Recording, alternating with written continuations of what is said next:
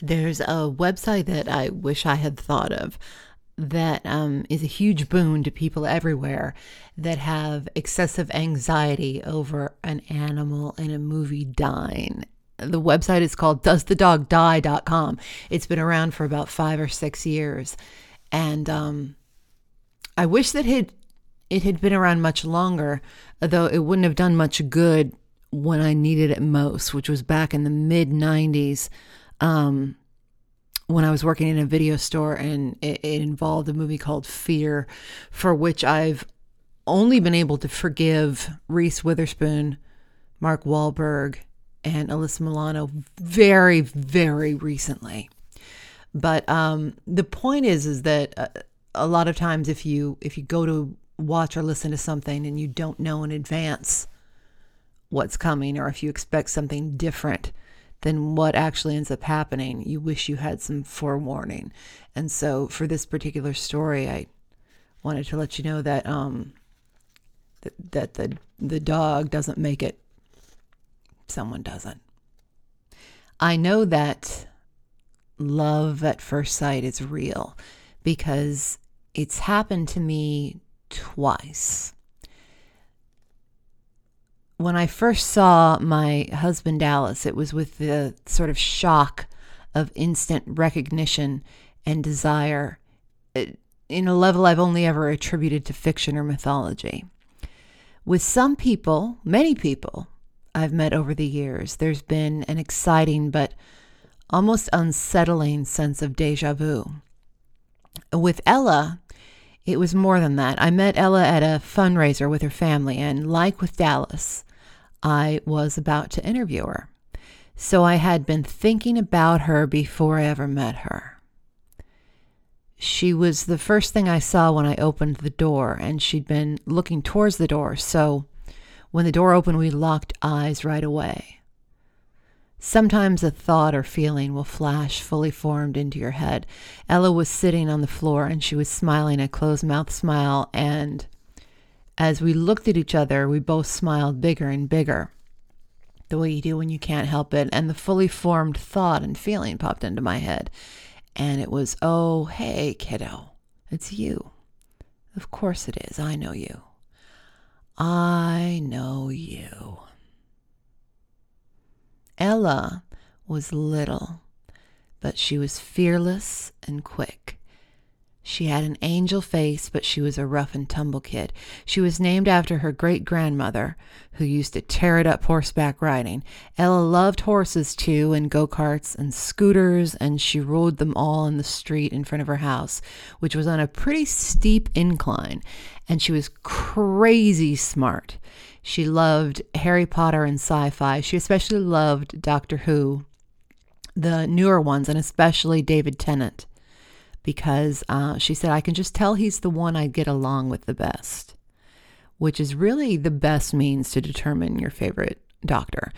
Ella was on board with the whole idea of traveling through time and space. And not only that, she really got the whole notion of how it could work a whole lot better than I could. She was insanely smart in such a way that she was able to wrap her mind around the science aspects of science fiction or other magic worlds. The logic of spells being things that required instruments and preparation and practice is what really appealed to her about certain sci-fi things and certain fantasy things like Harry Potter and many other books. Ella and I read some fantastic kids' books together. You can email me for titles. Ella and I were reading one book together called Space Station 7th Grade by Jerry Spinelli. I had read it when I was her age. It's a little dated, but it's still pretty great. The lead character in the book is about to turn 13. And there's a section where he and his friend are talking about how crazy old 13 seems. And they're wondering how they got there and how far away teenagerdom felt when they were younger. And how a future age, like 30, was just impossible. It seemed like lifetimes and lifetimes away. And as we were reading this, Ella said, "Oh, I know that. I know this feeling."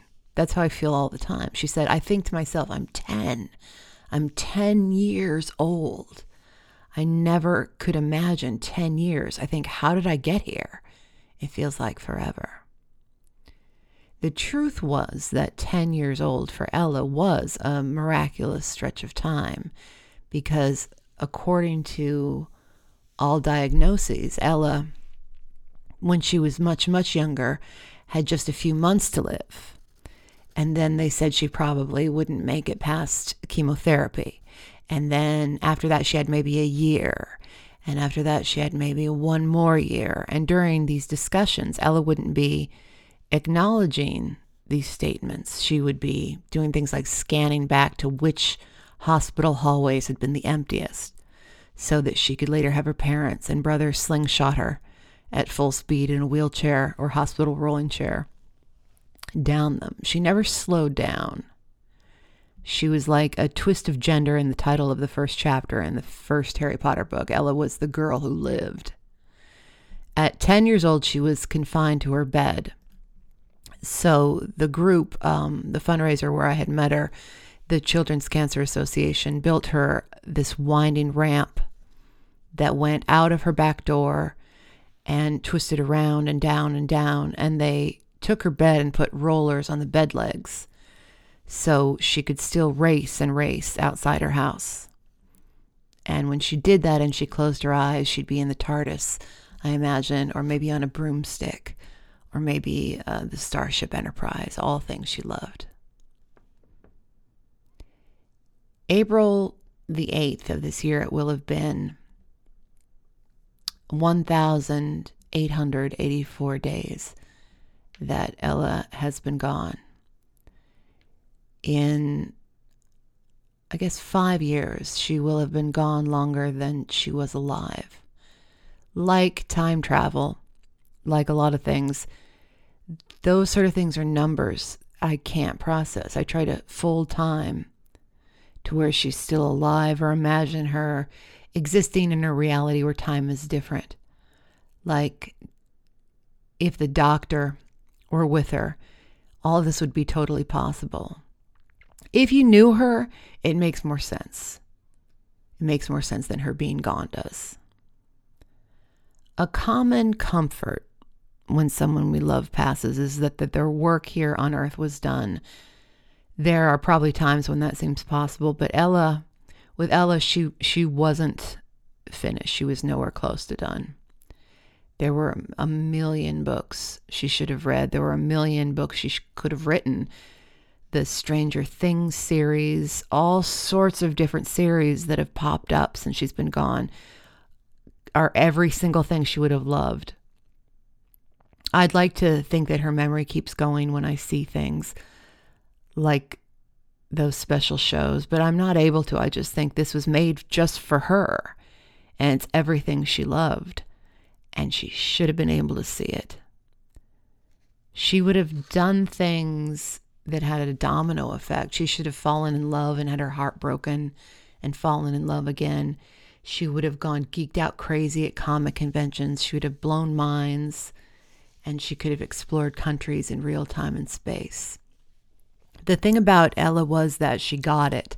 She got everything. And it can be wild and eerie when you meet a really young child that's like that. This was a girl that you couldn't talk down to. She was stronger than her little body was. She was thoughtful and witty, and she was wry and savvy, and she knew that you knew that she knew it. You felt proud and accomplished when you could tap into her interests or you could make her laugh. And in loving sci-fi at the level that she did, Ella made it easier for the people that love her. Because science fiction is where science and logic intersect with magic and infinite possibility. And because she was so alive that it's impossible to wrap your head around her not being. And because she loved it and believed in it, it is possible to picture her by the moons around Jupiter and picture her as the strange child who appears out of nowhere in medieval times who knows secrets about the future. I can picture watching from an invisible world parallel to our own, her doing that. So I don't know what your thoughts on the afterlife are, and I'm not even really sure of my own, but what I'm going to choose to believe is that 10 or 100 or 10,000 years from now, that my mind, or the minds of anyone that knew and loved Ella, or the minds of any of you that have lost someone in whatever kind of body, when you lock eyes with someone for the first time and can't stop smiling, you'll find the fully formed thought and feeling pop instantly and effortlessly, and it will go, "Hey kiddo, it's you. Of course it is. I know you. I know you." CCA was the fundraising organization where I met Ella and her family. It stands for Children's Cancer Association, and joyrx.org is their website. It was formed and founded years ago by a mother whose own daughter died. And today, this organization serves more than 35,000 seriously ill kids and their family members. They do that every year. JoyRx.com explains, that website, how they help and what they do. And what they do grows each year with donor support. They process donations anytime, of course, but the day of this particular posting, February 7th, 2019, is their Joy Drive, which means that today, any donation, any gift, monthly or one time, any amount is matched by sponsors. So every penny that they take in on the day of this posting, February 7th, is doubled. When Ella died, she asked that her life savings be divided between her big brother and CCA so that she would help other kids in the way that she had been helped. And it might be that there is or there was someone like her in your life that you would like to honor in a similar way. Or it might be that there are a lot of people who just want to find and uplift someone or a group of someone's that is just truly doing good. So it's for that reason I'm letting you know CCA, JoyRx.com is one of those groups. But mostly I wanted you to know that once upon a time there was a girl, and her name was Ella. And she was funny and smart and kind and silly. And she wasn't done with the things she had to do here. She had plenty to do, and she would have had plenty to say about everything going on. And she didn't live long enough, but when she was alive, she lived and she lived and she lived. And she was Ella. Her name was Ella. And I think you would have loved her too.